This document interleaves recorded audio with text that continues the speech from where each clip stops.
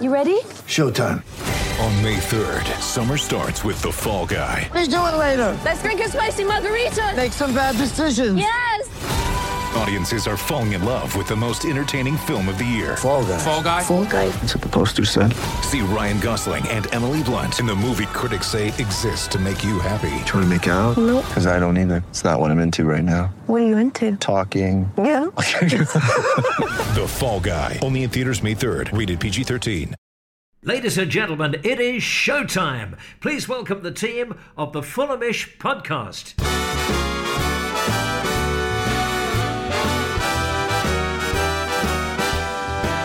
It's the Fulhamish podcast, your independent voice of Fulham FC. Sammy here, hope you're good. Just a quick little message before today's podcast. And today's podcast is going to be a recording of the Jack and Joe Show, our most recent one, which is up on our YouTube channel. But occasionally we love to put the Jack and Joe Show on the podcast because we know there are people that listen to the podcast only and not our YouTube channel. However, if you do enjoy today's show, I thoroughly recommend you checking out our YouTube channel. There's loads of great content on there regularly.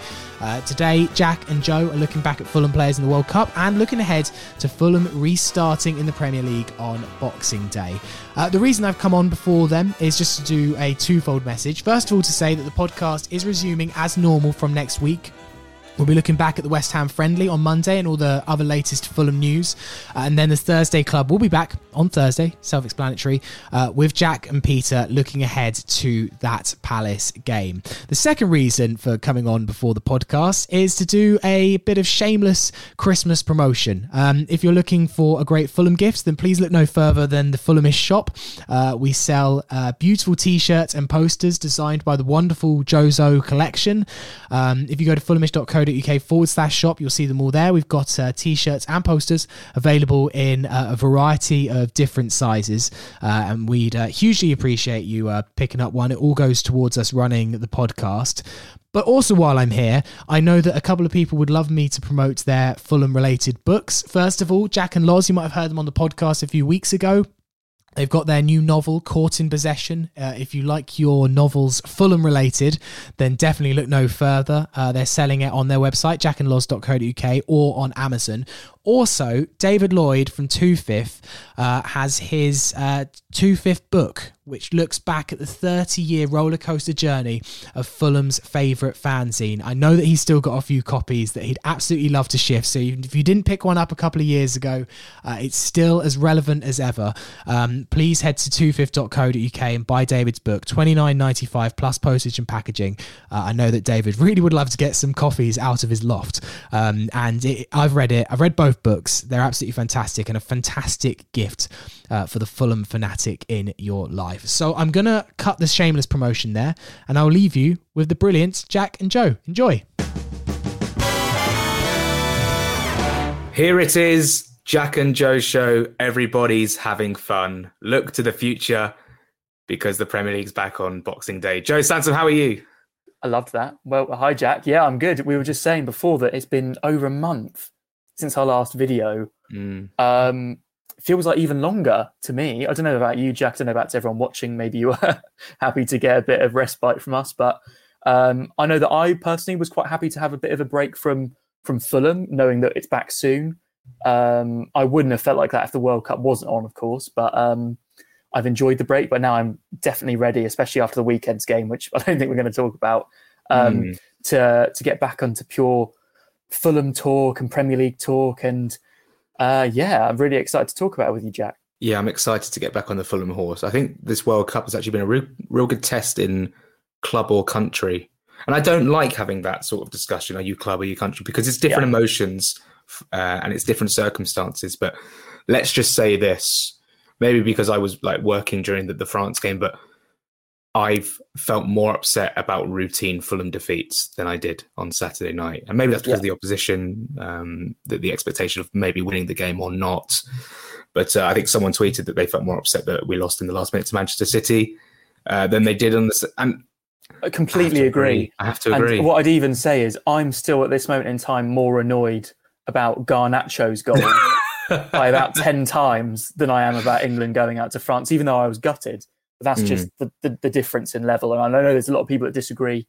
And I do wonder sometimes if those that disagree, it depends on what sort of club you follow. Like if you follow a club, and I'm not dissing on anyone for who they support, but let's say support a club that wins more, maybe it is a bit different following England. But when you're a club like Fulham and it's maybe a bit more of a community club rather than a global superpower or something like that, even though, we're getting there, let's face it, guys, then maybe it is slightly different, the feelings that you get and the difference that it can make to your day-to-day life. But for me personally, that there's no comparison.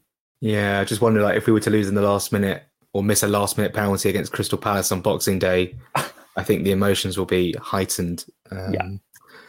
But we'll come on to Palace next week. This week, we're just going to sort of touch base on what's been going on around Fulham in the last 2-3 weeks during the World Cup. We've had a lot of players at the World Cup.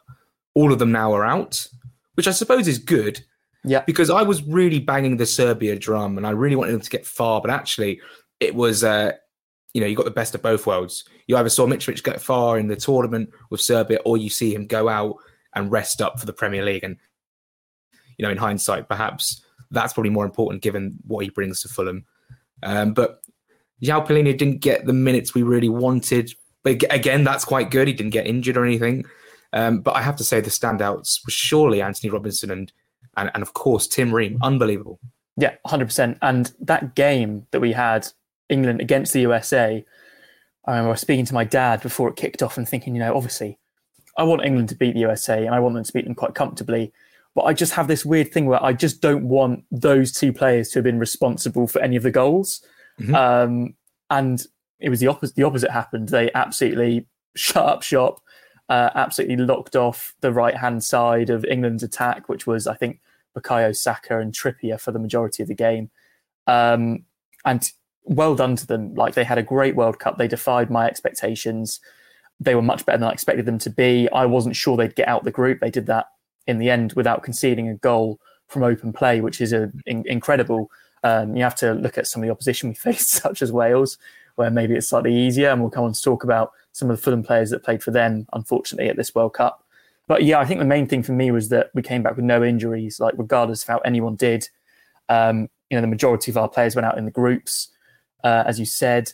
For me, the biggest positive for sure was João Palhinha. Actually, this sounds horrible and it sounds really selfish, but not getting minutes. And by that, I literally mean he wasn't on a showcase to the world. Yeah, when he was involved, he did come on, he did put in some tackles. I think he came on with the last 10 minutes against Ghana and ended the match with the highest amount of tackles, which is just very funny. But we didn't show him off to the world. And I was a bit nervous about that from a selfish Fulham point of view. Aside from that, Mitrovic, I know they came bottom of the group. He still got 2 goals. Very happy to see that. And his second goal in particular, the equaliser against Switzerland, was vintage Mitro header. So good, wasn't it? Just fantastic. I think on a slightly more negative note, we should talk about the Wales boys from Fulham, Jack. What did you make of that? I mean, Wilson was far more involved than Dan James. Dan James did start the first game. That was USA. Right, that was the opening game. He got taken off at half-time and replaced by Kiefer Moore, and then they stuck with him. Obviously, Dan James is not a striker, as we know. Kiefer Moore, I don't know why he wasn't starting for them, to be completely honest. But what did you make of him and Harry Wilson? So obviously the tactic for Wales for Rob Page was to go for pace up top. It didn't work against USA. They basically couldn't get out there in first half really. And obviously bring on Kiefer Moore gives you a different dynamic. You can then hold up the play, bring other players into it, even put Dan James wider so he can sort of run in off the right or run in off the left and add that bit of pace up top. But obviously you've got Gareth Bale and Aaron Ramsey, who I just thought Wales were really poor in the whole World Cup, really. And I don't think that's down to Dan James. That's down to Harry Wilson. I thought as a collective, they were below par. They only scored, how many goals? They scored 1. And it was a penalty. 1. Yeah. The foul was from Zimmerman, not Ream. Yeah. A poor showing, but that won't define Harry Wilson and Dan James as players. We've already seen from them this season. Dan James scored in our last Premier League game, didn't he, against Manchester United? Harry Wilson won the penalty at Manchester City. Has Wilson scored this season? I don't think he has. No, he hasn't. But again, he's been injured for quite a period of time. So disappointing for them on an international scale, and obviously for Wales and didn't go well for them at all, and we benefited from it, of course, as England. With Neeskens Kebano out injured and Solomon coming back in, they're still going to have their places in the squad, and I'm looking forward to still watching them this season. Dan James are obviously only a loan, and there are talks of terminating some loans in January. I reckon we can get onto it, the likes of Duffy, but I don't think Dan James is going to be going back to Ellen Road in January. I think that's going to be him for the full season, and he's a big asset for him. He's a big impact player, and from the start he wasn't great against. I remember he wasn't great against Newcastle, but when he came off the bench against Forest, he was okay, and he scored, of course, against Manchester United, like I said. So disappointing for them, and disappointing for Mitrovic as well for not getting through. Disappointing for Palhinha to not get the minutes he would have wanted when all the Portuguese fans were basically craving for him to play more of a part. And I think, obviously, like we said, Robinson and Ream have come off looking well. I mean, Robinson in the Netherlands game maybe was at fault for the third goal, but apart from that, I don't think he put a foot wrong. Yeah. And now we can sort of go on to the conversation that's not dominating the headlines as such, but Newcastle and Inter Milan and AC Milan are wanting Anthony Robinson. And this is now, I'd say now we've got almost 4 or 5 or 6 key assets who are worth a lot of money now, would you say? Yeah, definitely. And he's quite near the top of the list.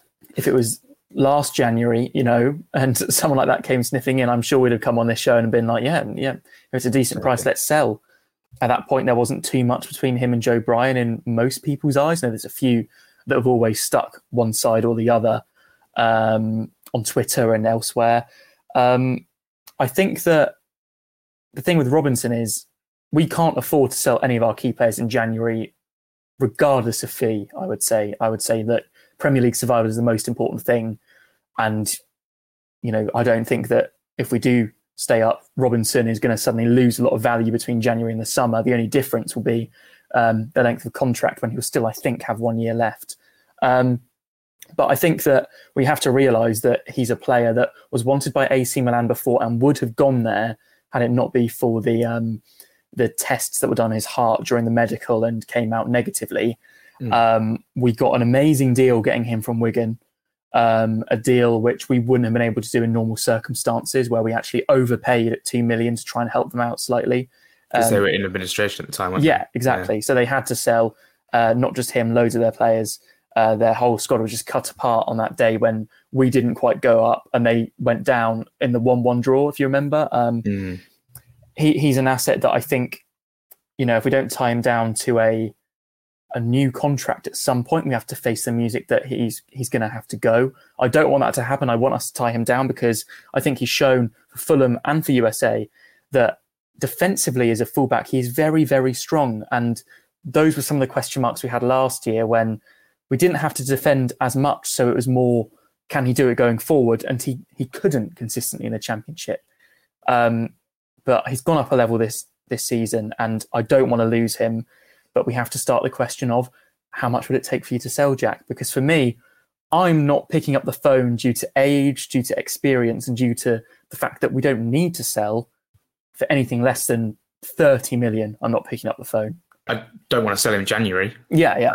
Whether clubs come in and bid for him in the month of January, I think we should completely reject everything that comes their way, even if they offer, if they were to offer over 50, maybe you'd consider it. But January is going to be very interesting. And I think that Robinson has really improved. He's come on leaps and bounds in this season. And from the vantage point I've had at Craven Cottage at some games this season, to watch him down the left-hand side has been utterly unbelievable. His pace is ridiculous.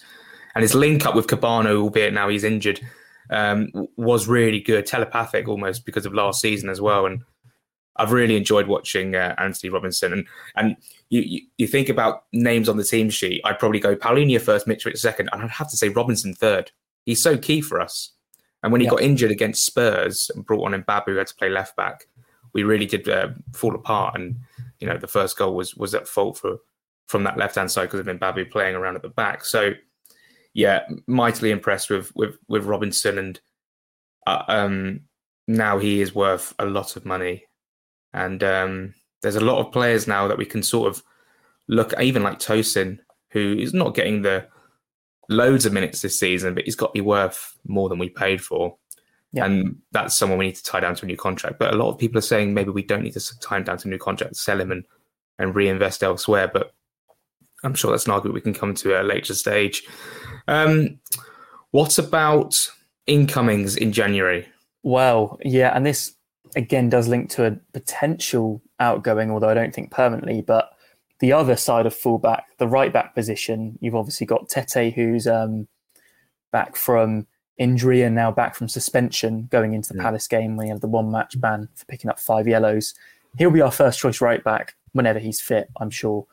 Kevin Mbabu was brought in to be backup, and in that Man United game, we again had another situation where Bobby Reid was back, available after suspension if we cast our minds back, and me and you were debating, should Mbabu play at right back? And I think the consensus we ended up saying was, yeah, let's give him a go, because at this point, we need to have someone up front. We need to have Bobby Reid back up front when we were missing Mitrovic due to injury, because we were missing Cabano and Solomon due to injury. We thought that we needed him back up there.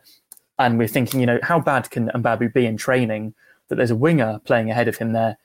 The answer must be he must be quite bad in training, or he just doesn't agree with Marco Silva, or vice versa. They just don't get on. Either which is disappointing and points towards a transfer not working so far, which is really, really disappointing. Yeah. I think that the signs are there with the rumours that we've had. Cedric Suarez being one from Arsenal. There's a few names doing the rounds online with not too much traction, but enough that you can see that we're putting feelers out there for players. Wan-Bissaka was one that was half mentioned a couple of weeks ago, even in January. I think it suggests that we're potentially looking at the way out for Mbabu, perhaps on loan, as we've only just got him. But we're clearly out for a centre mid and a right back, I'd say, Jack. I don't know if you want to add on any other positions that you feel we're in for. No, I don't think that. I don't think there's any need to sort of add anything in the wide areas up front. And the number 10, I think we've got that sort of sorted, really.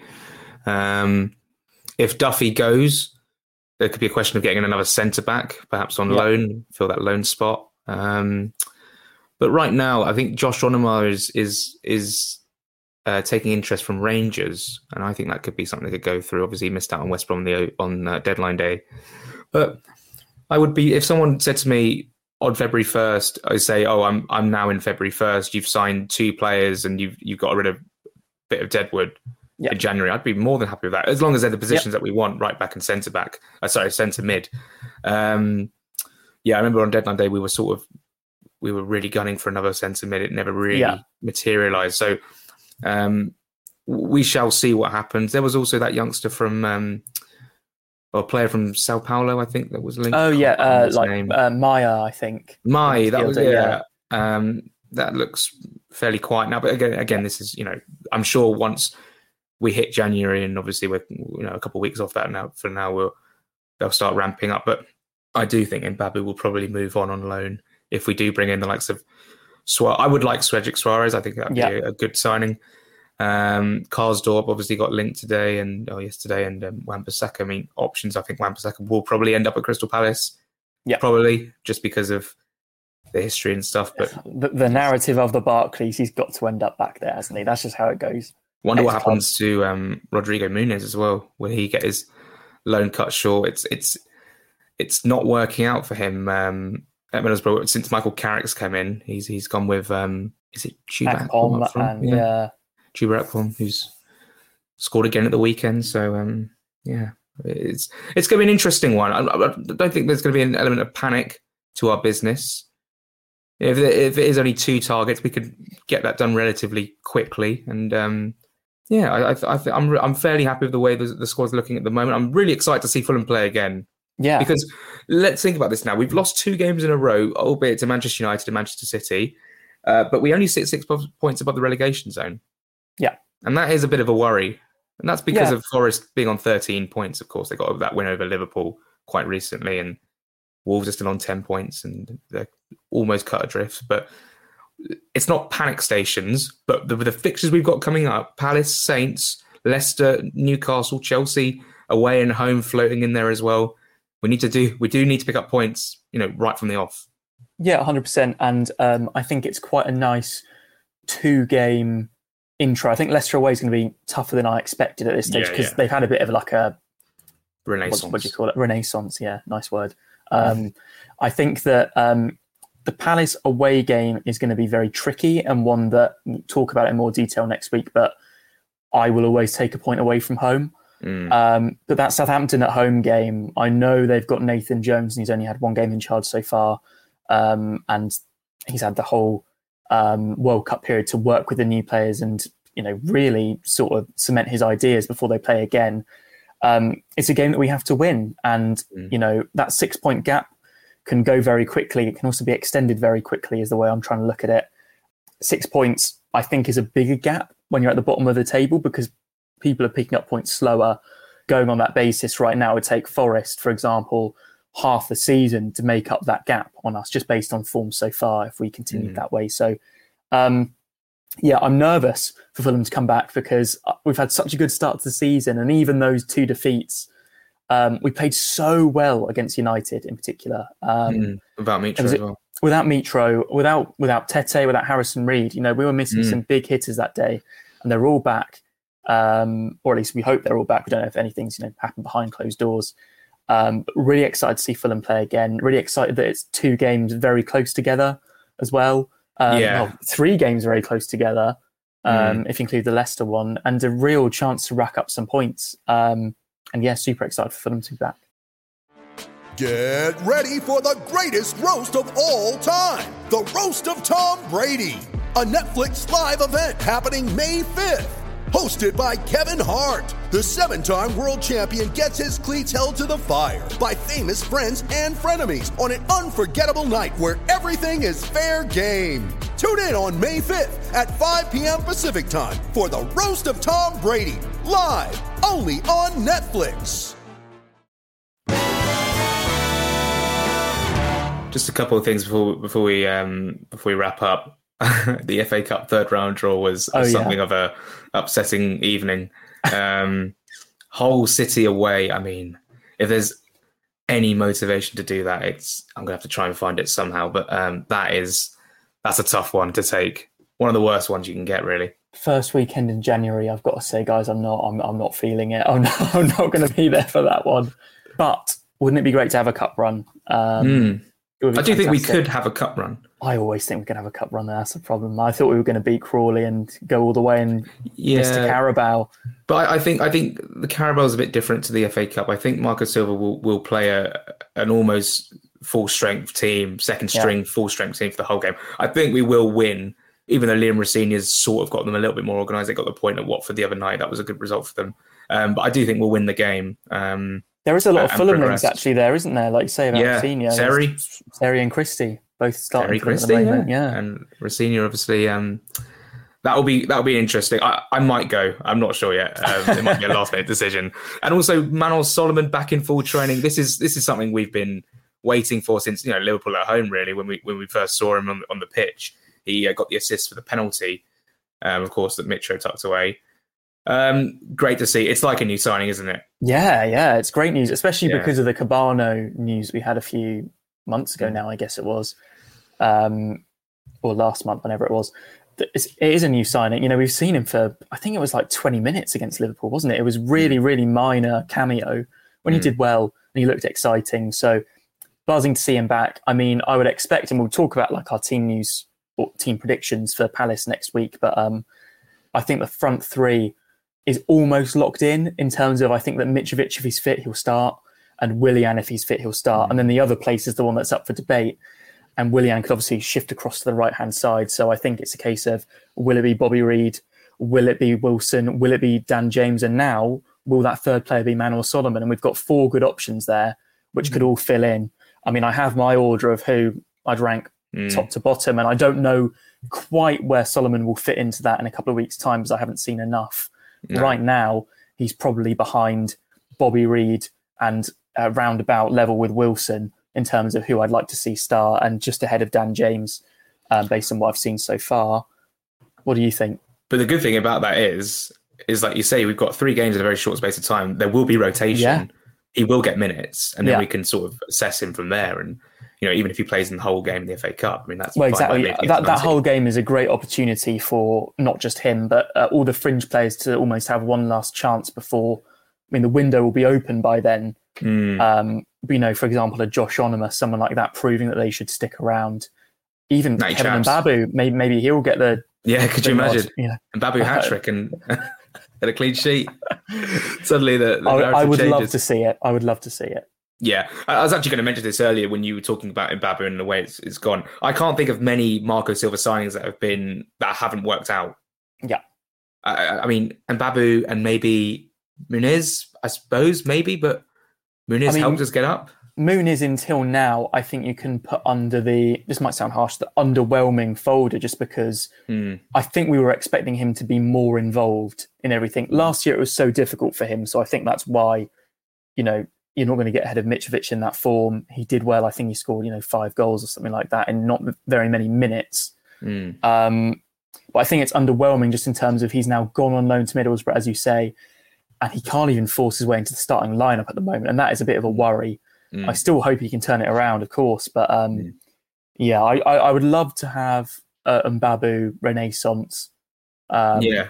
But at the moment, I can't see it happening purely because he's not getting in the team. And at times he's not even getting on the bench. And that is it's a big, big worry, especially when you've got someone as injury prone as Kenny Tete ahead of you. We're lucky to have such quality in Anthony Robinson, but there is, Laibach Azoa, who's caused a bit of controversy on Twitter. This I'm not going to get into that. That was ridiculous. But he can knock on that door and maybe start that whole game and hopefully get some minutes under his belt. But we are lucky to have a very good left back in Anthony Robinson. Joe, I think, is there anything more to touch on? I think we're done. I think we're there. We had a friendly the other day that was behind closed doors, and if you look at Tom Kearney's interview, I wouldn't pay too much attention to it because the opposition's manager was refereeing the game. Oh yes, which is just very funny. But this Saturday we are playing against West Ham. I'm not actually making it to the game myself, but for anyone that is, enjoy it. Hopefully you can see Manor Solomon have some involvement at least. Maybe a few of the other players that we haven't seen as much of. We'll speak about it next week, Jack, and then look ahead to finally the return of Fulham against Crystal Palace. Yeah, really excited for Palace away. I know it's obviously train strikes, and actually a lot of the away games that are coming up are going to be affected by the train strikes. Whatever opinion you have on RMT and whatever, we'll keep that to ourselves. But it's difficult. But then again, you can understand everything that's going on in the country right now. So I don't really have much more to say about that. Newcastle away is coming up. That's going to be great, but also going to be tough. Tough game. A team we lost 4-1 to earlier in the season. I keep looking back, and Joe, we've only lost how many games this season? 6. 4 to the top 4. No, 5 of them against tough opposition. One of West Ham are tough opposition, but one of them to West Ham, and the rest. I feel like every single one of them. And I know maybe most teams feel this. You can caveat with something, because the Arsenal defeat, late, unfortunate goal to concede. The Tottenham one, we were probably actually outplayed on the day. We still could have scraped a draw. We had a couple of great Mitrovic chances. West Ham, we don't need to go into. We know what happened that day. We know what happened. Newcastle, might we have lost that game? Very possibly, very probably, in all honesty. They were a very good side, but the whole game has an asterisk by it because of Natty Chaps' rush of blood to the head and then rush of boot to the shin, or whatever it was. God.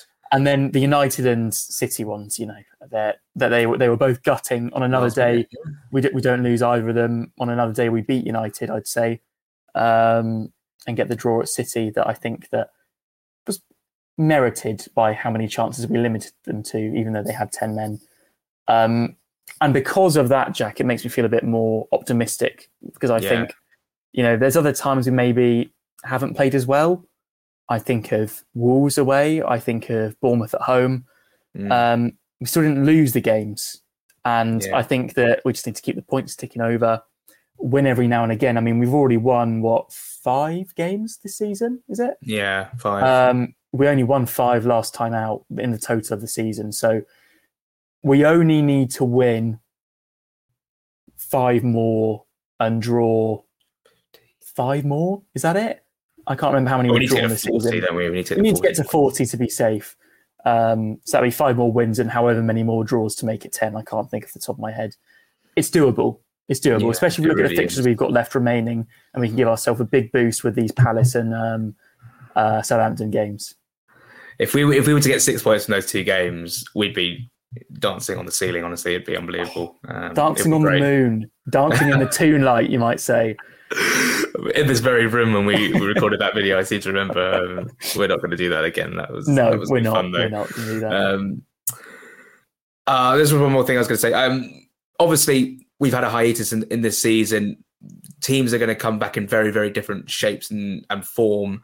There is an argument to say that, Paulinho might not play or Mitrovic might not play for a while because they need a break. But at the end of the day, I mean, do they need a break? I would be annoyed if they weren't involved. But Mitrovic has already had a break because they got knocked out quite early, and then Paulinho, obviously, he's still been training every day, but he hasn't played that much. Yeah, I think they should be okay by then. Yeah, I'd be very worried. For example, if we had someone in the final or something like that, which we don't, then I think you're looking at they are probably going to take a break. So that's another thing to think of.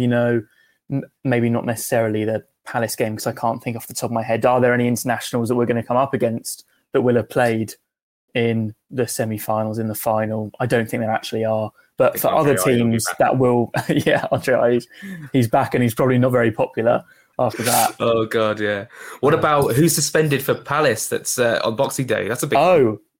Guehi. I always don't know if I'm pronouncing that name right. Guehi. And that's a big blow for them because that's their centre back partnership with him and Joachim Andersen. So he might not be ready after Denmark got knocked out. Yeah, exactly. Yeah, I think that is a big confidence boost for us, especially if we have Mitrovic back up front. That would just be the dream. The backup, which I think is perhaps James Tompkins. Yeah. I'd like to see Mitrovic up against him, I must say. Or was it Chris Richards? I don't think he's even featured for Palace. Oh, yeah, the American guy, right? Yeah, I don't think he's played for them. Well, it's all very exciting. And we'll talk more Palace Fulham next week. I think it's nice to be back and talking Fulham again. And we've got something to look forward to in terms of Premier League football. And it's going to come thick and fast, of course. 3 games, like you say, in a very short space of time. Then the FA Cup. And then, we've got Chelsea at home.